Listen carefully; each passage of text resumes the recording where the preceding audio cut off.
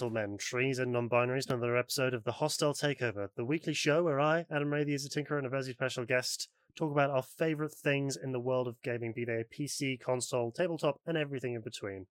Those of you listening to us through our Patreon support, thank you again for your continued love and admiration. As you well know, you'll get extended, unedited episodes of every podcast right here on our Patreon, nice and prompt and fresh, as well as advanced written content from the entire Fantastic Universes team.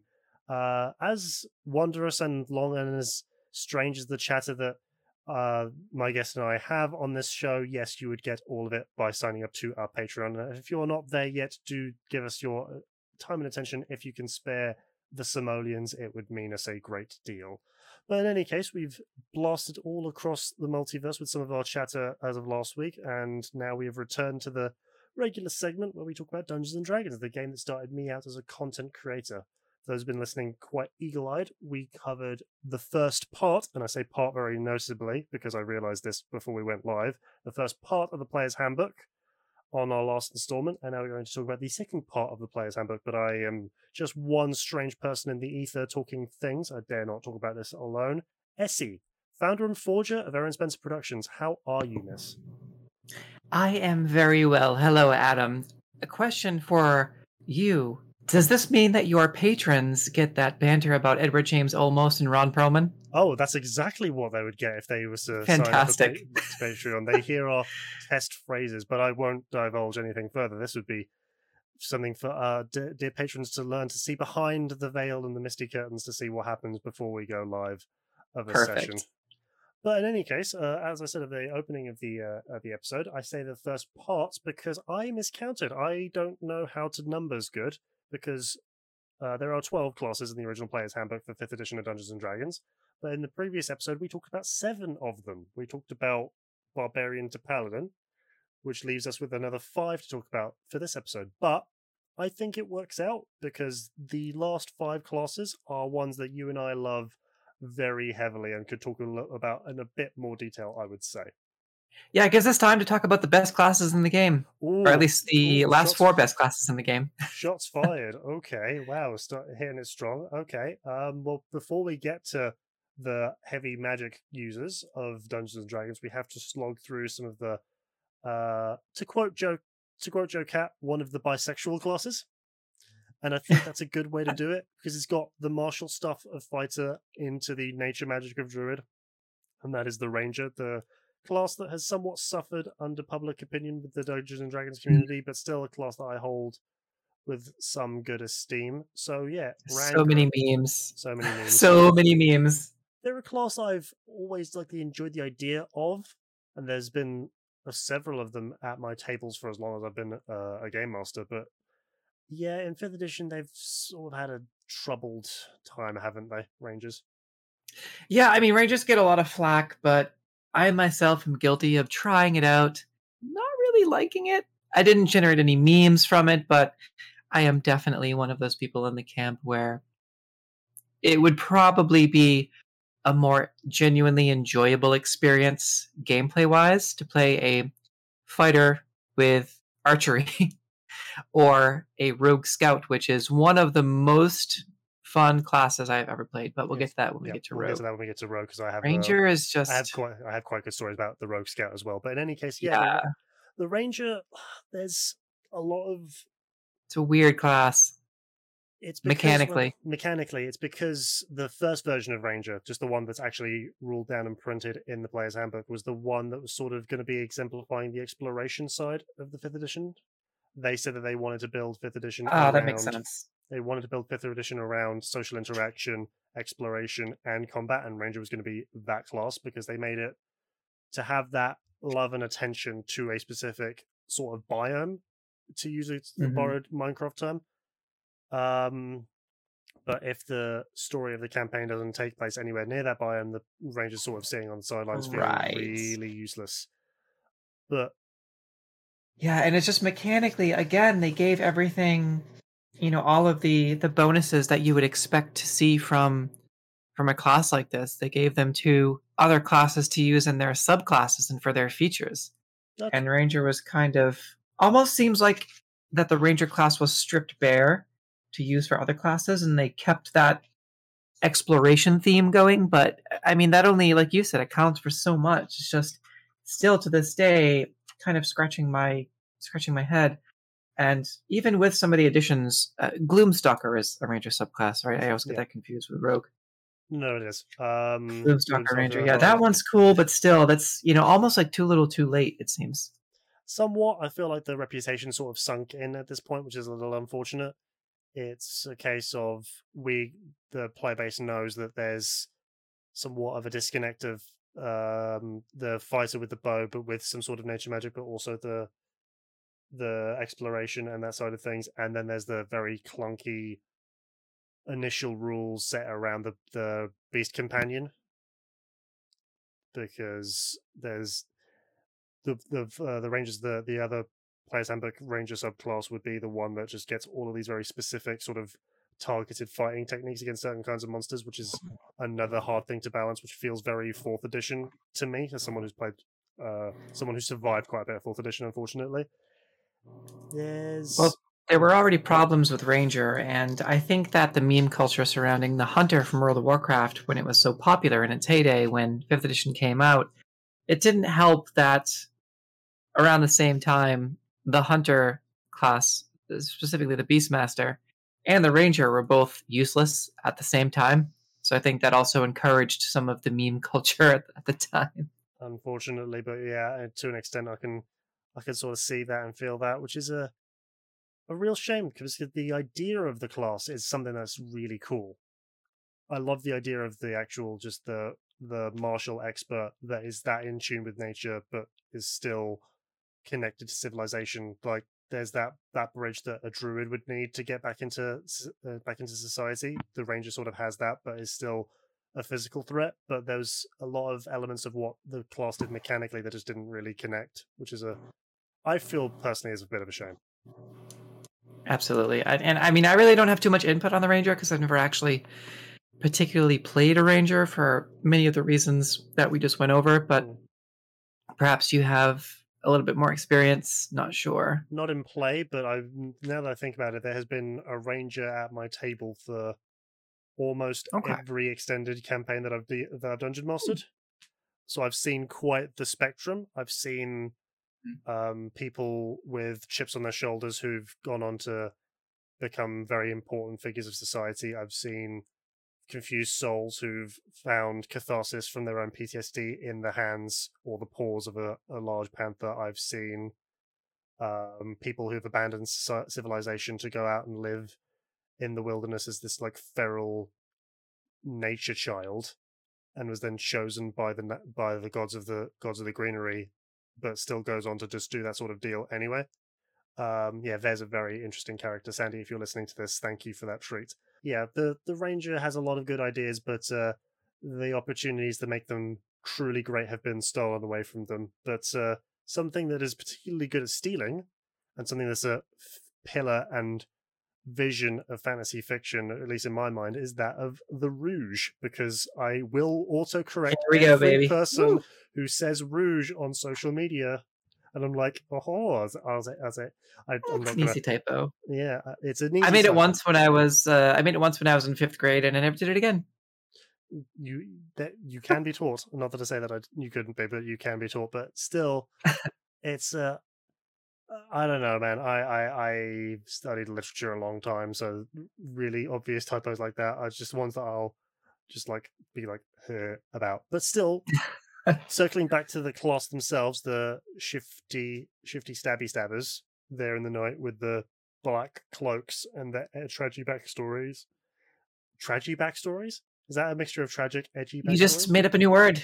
There you go. But it fits them. The tragic backstories.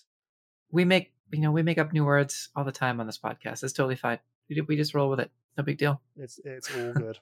It is all good. But still, rouges, as we say. Yes, rouges.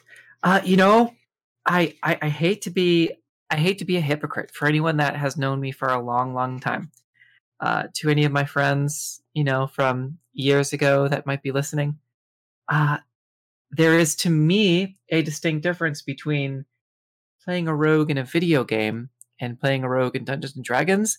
I don't know if that if that is unusual, but I cannot stand rogues and stealthy characters in video games.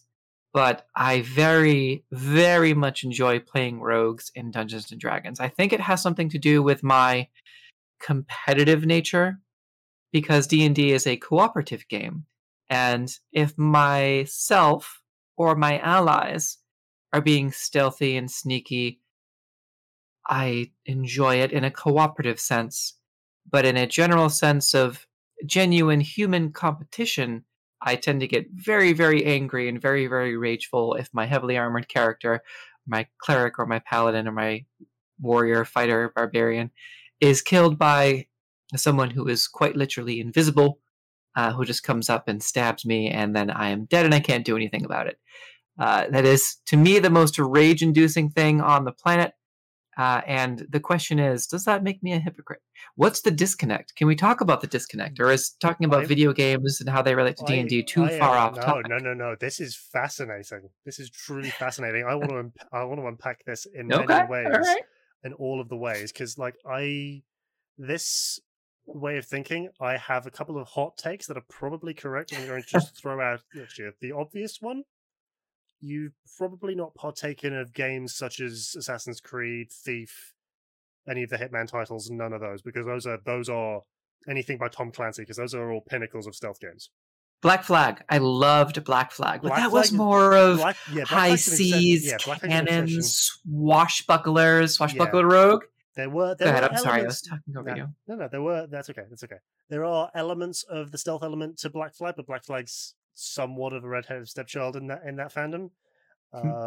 People love it, but it's where the style of the game's very much started to diverge. So there's elements of the stealthiness to it, but it's very easy to ignore. I'm a purist. I love the early Assassin's Creed because they were stealth games. They did punish you for moving too quickly or drawing your weapon too early. And I did play the original. Yeah.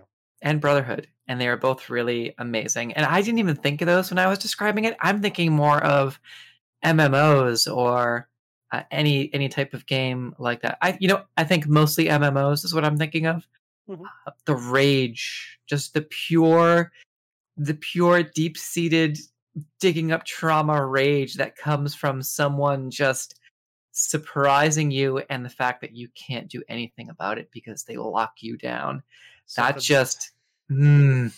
for that reason, I'm going to presume another game that unites us, also made by Wizards, Magic the Gathering. I'm going to presume you don't like playing against heavy blue decks.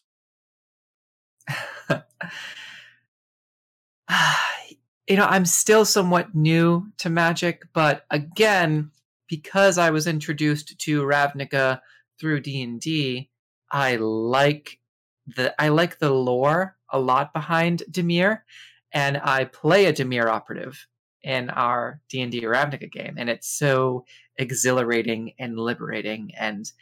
But again, cooperative game. I myself played Blue in 3rd, 4th, and 5th edition of Magic the Gathering before I took a 15 to 20 year hiatus.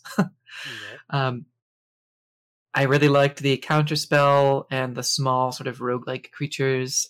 I still have a couple of blue decks. I really enjoy blue-white for the magical sort of the clerics and paladins, but also combined with the roguish type, the roguish type individuals. But again, I don't play Arena for that reason because I know it would probably be as rage-inducing as World of Warcraft or Guild Wars or Dark Age of Camelot or any of the other MMOs that I had grown up with and played.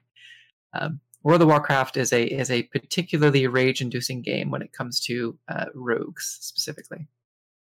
Understandably so, and that's that was where my surmising sort of went through, because blue decks fundamentally somewhat play to that play style. They play to I will have the answers.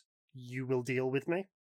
And unfortunately, that is also how I enjoy playing. Hence, my screen name is a Tinkerer Blue Red. Is doing very silly things on Arena right now that I do not encourage you dabbling in, because if those things tilted you before, oh boy.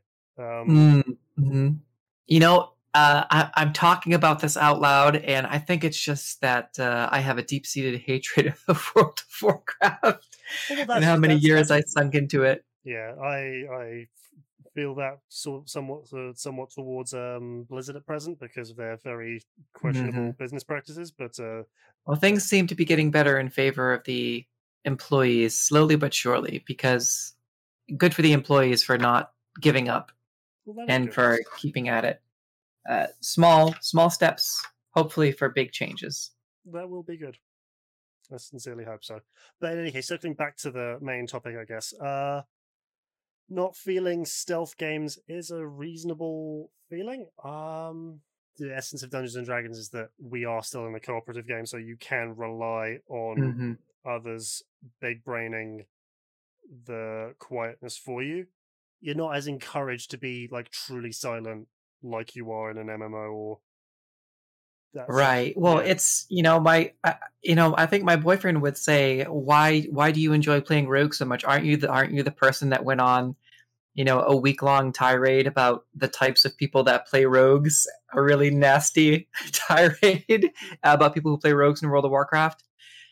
And I was like, yes, but Yes, but again, different situation. And he's like, you're kind of a hypocrite. And I'm like, Emma, this is a good conversation. I like that we're talking about this no, now because I'm like, it D&D is is different. it is It's very different. different. It is different. Talk about the differences. What do you think are the big highlighted differences? Oh my god. Okay, so there's a difference between completely locking someone down and not allowing them the chance to respond in a competitive situation um, for a very brief period of time, and getting completely invested into a character that you have developed that has the ability to cooperatively work with your friends in a situation that is tried and true stress relief. Right, D&D is stress relief for many of us, if not all of us, and it's the ability to explore that type of stealthy assassin or the scout or the thief without knowing that you are ruining someone's day or having your day be ruined in a competitive environment where if you lose that particular match or scenario, you're either humiliated publicly in front of however many people, or you just have wasted 20 to 30 minutes of your time in a battleground with which at the end you receive absolutely nothing, and you'll never get those 30 hours of your life back because there's X amount of rogues who lock X amount of people down for the entire thing and not allow them to do or utilize the abilities that they have spent weeks and months cultivating, crafting, and perfecting. Because there's always someone better, right? And there's always someone who is playing professionally or is sponsored or vice versa. Uh, again, I just have really strong feelings about World of Warcraft PvP. Yeah, that's why it's for that reason that I personally don't dabble with that genre too much, and I don't allow Dungeons and Dragons PvP because you can get similar sort of things between people who know the rule sets well, and that's not Well, a I've been clean for a couple of years now, almost 2 years, clean, clean and free of World of Warcraft, or about a year and a half, something like that. clean's a very interesting turn of phrase for it.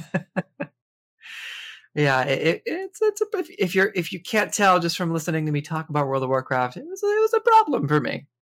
It was a competitive problem, and just kind of breaking into that competitive bracket was probably one of the most stressful experiences of my life. I've never played a game that was so rage-inducing before.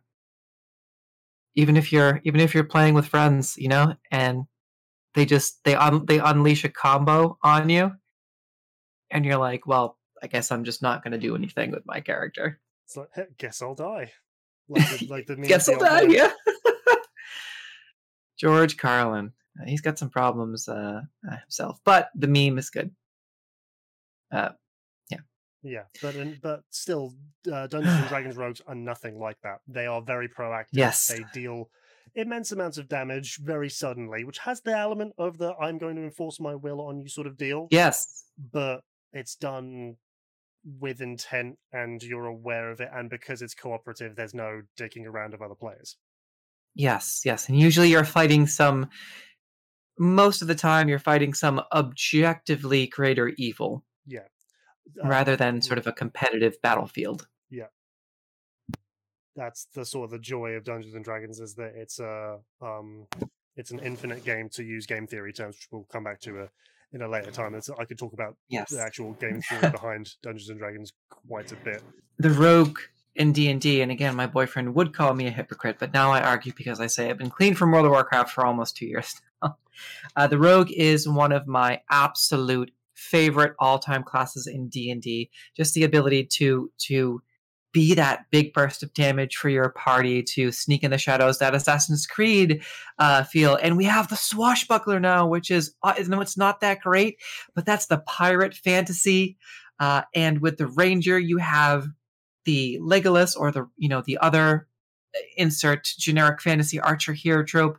There's so many of those tropes where you can just feel cool and feel incredible to be that ninja warrior, parkour type of individual who's leaping around on rooftops in similar fashion to the monk, just leaping from rooftop to rooftop, sliding down the rope, picking the lock, disarming the trap, being that utility master, being able to scout ahead and be the one that deals with the traps and is the forward scout. There's just a lot of opportunity for just pure fun. It's just fun gameplay in D&D. It's fun, again, to do cartwheels down the ramp and swing your blades around in a flourish, very Black Widow, even from the Marvel Cinematic Universe. It's just, you feel like a boss. You feel like a badass. It's incredibly satisfying to be able to, like, I think the Nerdarchy guys refer to them as the skill monkey. Yeah.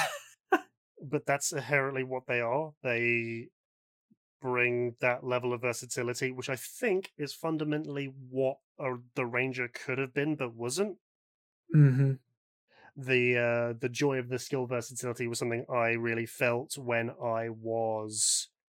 we were talking a bit about Scout Rogues, about how, like, they are the naturey rogues, almost, sort of. The Rogue Scout is a lot of fun. It does have it has more of a, well, I suppose you could argue Rogue Scout is sort of that Legolas trope, but then again, Legolas might be more of a ranger because in Lord of the Rings, they're out walking around and walking. Insert all of the memes from the early 2000s here, right? They're the old outdated memes. I'm trying to think of some other off the top of my head. I think the point here is that the Rogue Scout probably should have been the Ranger. Yeah, that is what they were going for, but then they accidentally... That's the TLDR. They accidentally put it all into a more beloved, more versatile class, but the versatility is what they could have got there.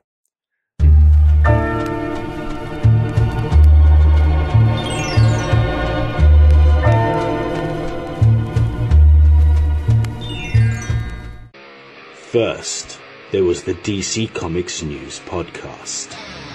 Then came the Spinner Rack. And now, the third show brought to you by the guys that brought you all that other stuff I just mentioned. I Am the Night. A story about the stories. A show celebrating Batman, the animated series. Week by week, episode by episode. Just when you thought it was safe to put on a pair of headphones, I am the Night. Why, hello there. I'm Seth Singleton, and I'm here to tell you about Mad Love, a Harley Quinn cast. 3, 2, 1.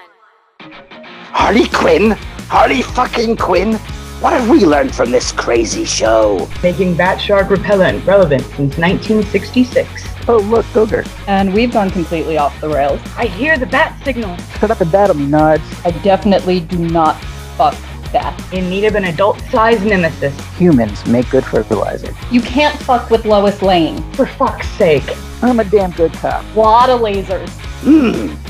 Educational and informative. The DC Comics News Podcast Network presents Mad Love, the Harley Quinn cast. Back to you, Seth. So, tell us your thoughts. We'd love to hear from everyone out there. Or not. That's really up to all of you. Fuckers. Picture this, someone who knows nothing about comics. Someone who knows comics from movies, TV, and video games. A complete Ultra Comics nerd. You pick the character you want us to talk about. You send us the questions you want answered. You make the show. A podcast by fans, For fans. Making new fans. superheroes, Or dummies. Part of the Comics in Motion podcast network. In a world of stereotypes, being called a geek comes with a certain image. There is still that ingrained thing within me that is a little bit embarrassed about it. In reality, geek culture has never been more mainstream, and behind every geek is a real story. My dad was the one who got me into Star Wars and things. Join me, your super dummy Paul, as I continue my learning experience and talk to the real people. I'm a secondary school teacher, so I teach 11 to 16-year-olds in English. Hear their stories exclusively on Fantastic Universes. It's one of them, like, you're ever going to grow up? And I'm like, no, why should I? I like my life. I enjoy what I do. This is my hobby. Available on all your favourite podcast catchers.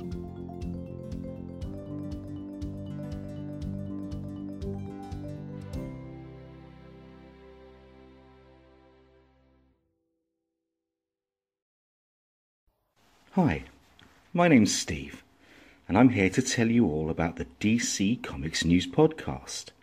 Every week, my friends and I sit down and discuss everything DC. Movies, TV and streaming, comic books, and everything in between. But don't just take my word for it. Here are a couple of our sponsors. Listen to the DC Comics News Podcast. It's audio justice. No. It's audio chaos. These wackos are crazier than I am. Well, maybe you're both right. Whatever the case, you can find the DC Comics News Podcast on every podcast platform. Apple Podcasts, Google Play, Spotify, Stitcher, and everywhere else you find podcasts. So, can I go now? Let him go. He did everything you asked.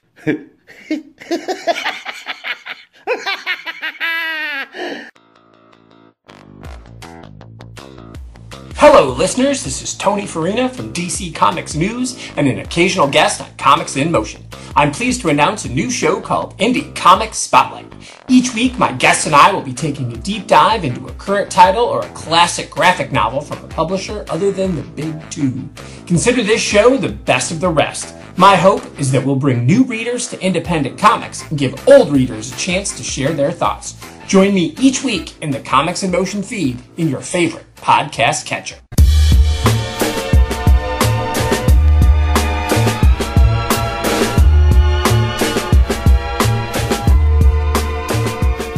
Are we ready to talk about my favorite class? Oh, your favorite class. Well, I think it's very important for me to sort of address the final three classes of the Player's Handbook as somewhat of a trifecta. When I started DMing for people in my university, which is where I sort of became a fully formed human being, as if I were to be honest with myself, I had to explain the difference between sorcerer and wizard to some people. Newbies, it's fine. Oh my. It's adorable. But I used the old adage, and I hate to have to use gendered terms here, but I've got to. The way to describe the difference between sorcerer, warlock, and wizard is the old adage of some men are born great, some men achieve greatness, some men have greatness thrust upon them. Ooh, I like that. I like that a lot. It's a very easy way to explain the difference.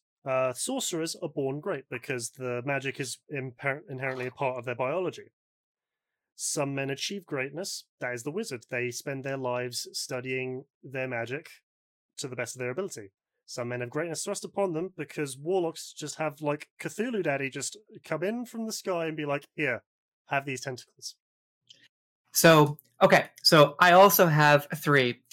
Okay, here we go. Sorry, very excited for the last three classes here. That's all good. That's all good. I support that. Yes. Heck yes. In the same vein, okay, we have again, being born with greatness, which sidebar is kind of like the anime trope of the greatness is within you. Sorceress John, use your powers to overcome adversity, and you do the DBZ power up with the sorceress or sorcerer, and you're increasing your power level. There's a lot of anime tropes and memes that can go along with the sorcerer, like the power was within you the whole time. Is the power of friendship. That sort of thing. Yes, yeah, exactly. The power of anime and friendship. But the sorcerer mechanically, it is absolutely my favorite class. Ooh. Mechanically, though, as far as personally, the wizard is at least my favorite spellcaster. Yes. For my personal beliefs and goals. My hot take is that the wizard would be my number one favorite class if the wizard had metamagic. I love the idea of, I know, here we go, hot takes. I love the idea of the wizard learning everything from scratch, because I think I relate to that deeply and personally. But when I play Dungeons and Dragons, having that metamagic is a lot more fun for me personally as a player, mechanically, even though I think I would much rather prefer to play a self-made woman myself. With the metamagic is just too good. It's too good to pass up. Eventually I will play a wizard just to satisfy my own personal philosophies and beliefs on life. But for now, with one of my first long-term spellcasters in a long persistent campaign, the Ravnica game, I am playing you're gonna like this. I'm playing a Dimir, Aberrant Mind, Sorceress, Assassin Rogue, who has infiltrated the Simic. There's a lot of edgy memes going on there, right? That's but it's a lot of fun for me. Everybody seems to enjoy the character. I enjoy the character. She is also dating a Golgari, so she has this really incredible, wholesome lesbian romance with a Golgari, basically one of the right hands of Vraska. And we had to work our way up there, right? It wasn't something that was part of her backstory. It's something that we have kind of achieved at level 8 now, level 8 or 9. I think level 8. You would think I would know my own level. Level 8. Levels and numbers. Level 8. Yeah. Just working for the renown in the guild, yeah. It took us, up to that point to be able, to complete several missions for the guild houses, including the Golgari Queen. But right, it's this really wholesome romance that they have, and the Aberrant Mind Sorcerer with the Cthulhu stuff from the Warlock without having to sacrifice the spell slots for playing a Warlock.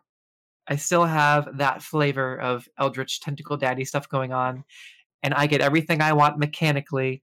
And as far as the story, I also kind of fill in all those blanks, and it kind of made sense because she's playing a femme fatale. I was going to have her be a wizard rogue, but our DM was like, probably a better idea if you're going for a femme fatale trope to do sorceress, because you have all your charisma skills. And I had designed her as a charisma character. Yeah, if you want to be a wizard, it would have to be an enchantment wizard, which may not work. Which works for Dimir a bit, but sorcerer is still more spicy. Right. So I wanted to play the wizard because I wanted to be a self-made woman, but it made more sense being someone that had infiltrated the Simic, that had sort of a lot of heavy body modifications, to be a sorcerer. It just made sense for the story. So I'm like, let's go with sorcerer, sorceress. It makes sense with the Dimir and the Simic stuff for the Aberrant Mind, the lore behind the Aberrant Mind, especially with the Simic stuff. You're a femme fatale. She's basically she's a sexy crab lady. Ooh. Yep. Okay. I mean, I'm not opposed to it, but I'm just pondering the implications. Well, she has obviously the grappling appendage from both Simic and all the stuff from Aberrant Mind with the tentacles and everything, and also one giant crab claw, very similar to Scorpia from, even though I know she's a scorpion, but very similar in style to Scorpia from She-Ra and the Princesses of Power. Her crab claw, sort of this giant crab claw opens, and you can see her hand in there, kind of fused to the crab claw with this sort of slimy ichor just kind of dripping from the inside of the crab claw when she closes that. And she has her normal hand and the squid-like tentacle, the squid-like grappling appendage that she has wrapped around, sort of goes over her shoulder and kind of around her waist. And when she wants to unleash it, but when it's resting, it looks sort of like the boa that all of those femme fatale ladies sort of have. That's so good. And this is hands down by 100 miles the most fun I have ever played playing any character in Dungeons and Dragons. Wow. Ever. Wow. That is an honor, truly. So as someone who knows, sort of. I mean, no, it is in a way. You're choosing to put all of that love onto that one character, but someone who knows Wizards doesn't think I'm that important, unfortunately. Not yet. We're getting there. We're getting there. As someone who knows you and me both Ravnica lore quite well, I do want to just ask what the actual Aberrant Mind your character's connecting to. I don't really have an answer for that because we haven't delved that deep into the lore, but this is actually, look at this, we're watching collaborative gameplay take place before our eyes.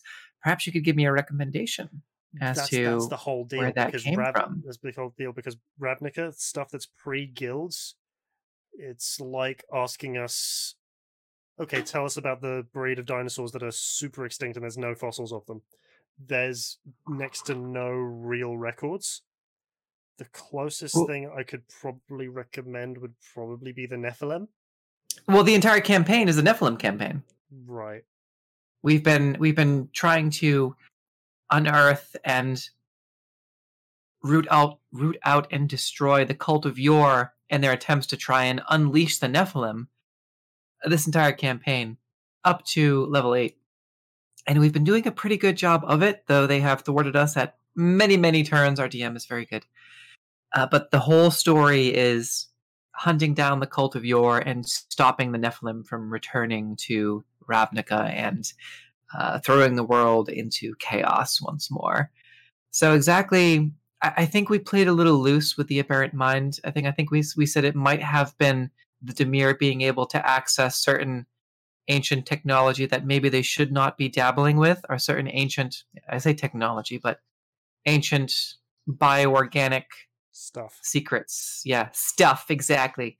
Ancient bioorganic secret stuff research that they had used to, with their own Simic contacts, create Elena Visaya, who is one of many, and my character is the culmination of decades of research and research projects trying to create the perfect femme fatale assassin. And there are sort of failed copies of me running around in the Ravnican sewers. Oh, lovely! Which is a great plot point. It really is. It's because I'm trying to imagine where I left the last Ravnica campaign that I ran for my partner and some friends. It's because I was able to I'm not going to divulge too big plot points and stuff because I was able to tie it into the War of the Spark story. Mm-hmm. So I'm very eager to attempt to reconcile what's going on in your game and what was going on in my game. So, yeah. The good news is we're kind of doing two birds, one stone thing here with the sorcerer and the wizard, because we're talking about meta magic versus just the different schools of magic, and how mechanically, my opinion personally is that the sorcerer is far greater objectively as far as mechanics are concerned. So that's something that we can argue that may be kind of a hot take, but it is a hot take. But yeah, meta magic is OP. That's my TLDR. No, that's the distinction. But honestly, I do not, in terms of the people I have played with, I do not see them using properly.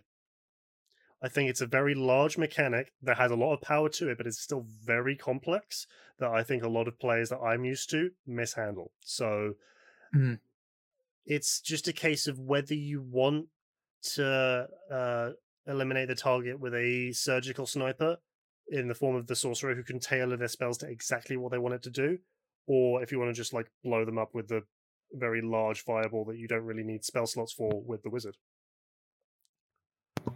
Yeah, and that's the good thing about the wizard is that, you know, they are pure casters and they are self-made individuals, and getting the bonuses from getting the bonuses from the schools of magic, they do have their benefits. I like that it's simplified. Because at higher level play, and by higher level play to me I mean like level 7 and 8, by that time your character sheet starts to get a little clouded and muddied with so much going on. And if you have a pure wizard, it's nice and neat, it's contained, you're a specialist, it's right there, and you're a self-made hero. That is one thing I do like about the wizard. The power of sorcerer is that it fine-tunes their spells. They fine-tune their spells so heavily, but I think a lot of players, unless you're like hardcore like you and I, or like someone who plays it like round the clock like to the people in our community, they will struggle. We're nerds, Adam. It's true. We are nerds. Love it. Much love. I mean, much love for our fellow nerds. I mean, like to go into the whole nerd talk, I don't know how to engage with non-nerds anymore. There's maybe my same. Hey, it's maybe my boom. Digital 5. Boom. There we go. It may be just my own anxieties and social problems here and there, but it may be just like me being out of practice talking to humans outside of pandemic world. But that's so hard. It's so hard to talk to people. Work asked me to do a haiku, and I was like, I didn't have anything, and it was Thursday, so I did a Critical Role haiku. I can't remember, but the middle line was fresh cut grass and Loudna sass, and then is it Thursday yet? But Loudna, by the way, that's a good segue into the lovely Marisha Ray playing. She's a warlock, right? She's warlock sorcerer multiclass. Ooh, she was a warlock sorcerer multiclass. Be still my beating heart. Excuse me. Well, I despite my own checks to see whether or not her and I are related, again, I appreciate Nerds of All Stripes because I don't know how to engage with non-nerd people. Yep. In any case, same. In any case, warlocks, depending on how you want to skin them, are somewhat of D&D's nerds because they know how to research very powerful things beyond time and space to get them phenomenal cosmic power. Adam, are you saying that all nerds have the potential to unlock the secrets of the ancient eldritch deities, and that we can potentially summon Cthulhu at any point? Because I like where you're going with this, and I want to talk more about it. I mean, I didn't not say that. The beings that bring the powers, it's more than just tentacles. There's a quote unquote delightful fairy beings and quote unquote insidious fiends, because I like playing with tropes and expectations. I was the DM for a first timer who wanted to play a fiend warlock, and I made their devil daddy, to quote her, a very sympathetic and very reasonable character, whereas I like making my Fae patrons the worst because the court of the Fae are not nice places. But in any case, yeah, take it from a practicing witch, the Fae is not something you want to mess with. I just saw a TikTok that was very I wish I could give you the exact name of the creator, but it was like, y'all don't want to mess with the Fae. Stop trying to summon fairies into your house. What the hell's wrong with you? Right?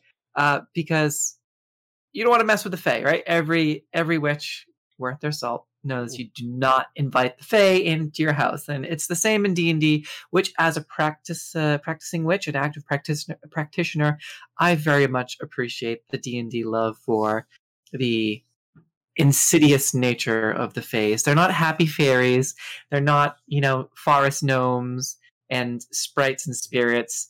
They are nasty, nasty creatures, and they will rob you of everything that you love just for a laugh. Yep, they are capricious and changeable and dangerous, but I think that makes them interesting in a way.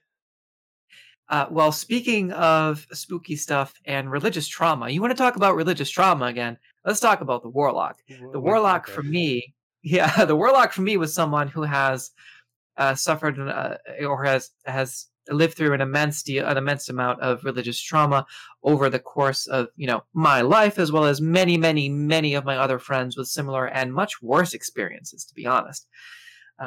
I was lucky in that regard when I hear other stories, but that's why I like Eldritch Horror so much, and the ability to tap into that and to have people be afraid of your power and to have that immense surge of raw, unlimited power. There's the meme, Star Wars meme, insert, that here, check off the bingo card, whatever. But that immense surge of just sort of feeling like you have someone who has got your back regardless of their motives. It's a gift, right? It's not something that they take away. They kind of played around with that a little bit in Critical Role, which I think mechanically on paper, it's not quite how that works. It worked for their story. And I've done that in my stories before too. It can work, up to the DM's discretion, but I think mechanically it's a gift, right? You can do whatever in the game, and I'm pretty sure, correct me if I'm wrong, but I'm pretty sure that in the text, in Official Wizards text somewhere, it says that regardless of how you treat or deal with your patron, mechanically, your skills and abilities are supposed to remain because it's a gift that's bestowed upon you from the patron in hopes that you will serve that patron. And again, we know with Ford that they dabbled around with that, they remedied that, and they gave Ford a new matron, but just having that raw power in things that were considered evil or dark, and spinning that however you will, whether or not you want to have your character to have a redemption arc, or whether or not you play a morally gray or just a flat out evil character, defying those conventional tropes, throwing your warlocks in the face of all that we have learned, all that we had learned in the 90s about, avoiding Satanism and devil worship and the satanic panic and, certain codes of morality that, were used to abuse minorities, having this entity that says no, and just smash all the tropes. We're doing this, right? We're playing the somewhat evil trope. Like, let's go. I think that's part of the joy of Dungeons & Dragons as a whole, because you create the characters and the narratives. You can put a lot of your own struggles and baggages into this as it relieves it, as you cathartically deal with the problems of the past with the powers that these characters have. And something else I think is really good is having access to lots and lots and lots of magical power, which is something that I think is the only thing that Warlock truly misses. But Warlock supplements itself by being able to handle itself in a fight and getting all of the arcanums and the invocations and stuff. But having access to all of the magic, that's done by thousands of years of study by being a nerd in the library. Or is it? The aside that I was mentioning earlier about the anecdote from a dungeon master I really respect. As a dungeon master, do you progress characters with milestones or with XP? Milestones. Correct answer. Because if you progressed your characters just with combat XP, wizard schools would operate like this. Welcome to the ancient scroll fort. This is a prestigious magical academy. On lesson 1, we're going to the Thunder Caves to the north to slay some goblins. Wait, what? I thought we were here to study. Yes, we're studying. We're studying practical applications of magic. If you want to be an actual wizard, you've got to go out and blast things. You must destroy. Because if you're doing combat XP when you're a wizard, like, you got to use your spells to blow shit up. That's how it works. That's how it rolls, and that's why combat XP for progression just does not make sense. I've heard this before. Yeah, it's from Brennan Lee Mulligan, but still I want to address this because Brennan Lee Mulligan is an absolute treasure. He's a treasure that needs to be held in the same conversation as Chris Perkins and Matthew Mercer. I will stand on that hill.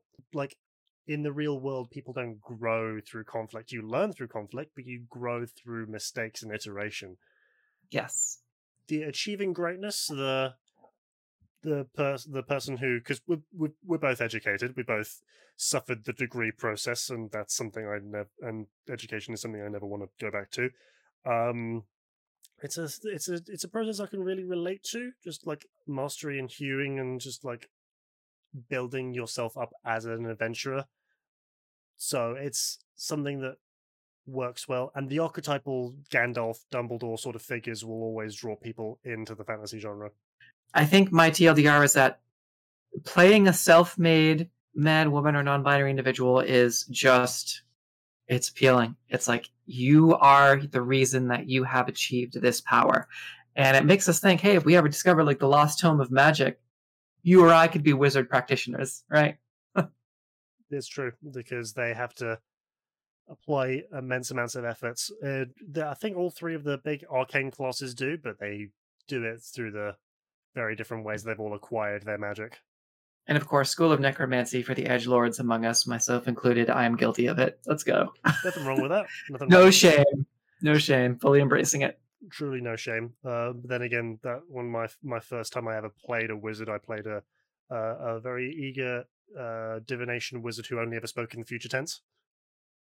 Ooh. Okay. All right. Yes, Dibbler will be with you just a moment. They say walking at the same time. Dibbler will be reading like this. that. Dibbler will be reading this. It will be fun. What will? It will be fun. But in any case, we have finished the quest. We have been a class above the rest. To those who may have noticed, we are omitting Artificer because it's not something that everybody has access to. It was something proven in Eberron and Tasha's, but the cardinal 12 classes that have been through practically every other edition of Dungeons & Dragons up to now has been given our due love and attention, wouldn't you say, friend? Absolutely, and we can always have a separate podcast on Artificer 2 to talk about the fun shenanigans I feel like that if we ensue could, there. yeah, I feel like we could probably talk about them if we get to like supplemental books, steampunk, Mhm. something. They all Yeah, look I've just got the original PHB in my hands right now. Yeah. That's it. Nice and simple. Nice and simple. We've covered its contents quite closely, and we'll be back at you in a good couple of weeks' time talking about other things here on the Hostile Takeover. But until such time, shameless plugs activate. Essie, my good pal, where can our dear listeners find you and your workings? All right, thank you. I love the shameless plug. Shameless. No, so you can catch us on Twitch on alternating Saturdays at twitch.tv/ESPDND, as in Nitro, like D&D Beyond. So twitch.tv/ESPDND. We're currently playing an actual play live stream of Tomb of Annihilation, which is just so much fun. We're playing a morally gray evil campaign, so super edgy stuff, right? If you're into that sort of thing. There's one of the players is a patron, a champion of Vecna. The other player is a champion of one of the Eldritch Horrors, right? This sexy tentacle lady we call Tentacle Fish Mom, right? It's just an absolute joy. They're about to enter the tomb. They're hunting for the last puzzle cube. They're in the lost city of Omu. It's a lot of fun. We have a lot of fun. We love interacting with those who come to hang out with us. There's a lot of ways you can do that as well. And there's some ways that you can affect the game directly through both channel points and through our Patreon. So there's a lot of ways that you can quite literally directly affect and change the course of the game. And we're amplifying that when we do our Heaven's Fire homebrew campaign in January. So stay tuned for that.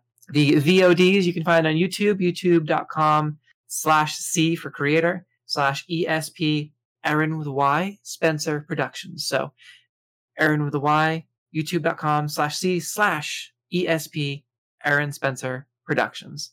And quite literally, anywhere you search, anywhere you can find podcasts by typing in ESP D&D or ESP Aaron Spencer Productions or Aaron Spencer Podcast, you'll be able to find us. But YouTube and Twitch are our two big ones. So check us out there. And then, of course, with more shameless plugs, please go and direct your attention to the lovely Is It Tinkerer. Wondrous things indeed. All of those handy links will be found down below for your viewing pleasure. But as for little old me, find my written content on the founder and forger of this show, The Hostile Takeover, on fantasticuniverses.com. We cover news, reviews, and interviews all across popular culture, comic books, gaming, hard-hitting fiction, and everything in between. We've got quite a few interesting developments in the world of manga thanks to Kodansha, and they're showing us our love and support. For further Dungeons & Dragons related written content from Little Old Me, look to the Apotheosis Studios blog, where I write monsters, feats, spells, items, and other things to level up your TTRPG experience. And for digital card game appreciators, look to runeterraccg.com for my deck reviews, deck guides, and other takes on the League of Legends card game metagame. For viewing pleasure, look to the Hostile Atmosphere on YouTube for my old Pete C Let's Plays, and to twitch.tv/isittinkerer for my live gameplay. And again, back to YouTube, I have much content. Look to No Ordinary Heroes on YouTube for my Dungeons & Dragons Let's Plays with the lovely ladies of No Ordinary Hero. But in any case, I am grateful to have such a good friend talking Dungeons & Dragons with little old me right here on the Hostile Takeover podcast. Likewise. Wondrous stuff. Thank you for listening, and until next time, live free and play well.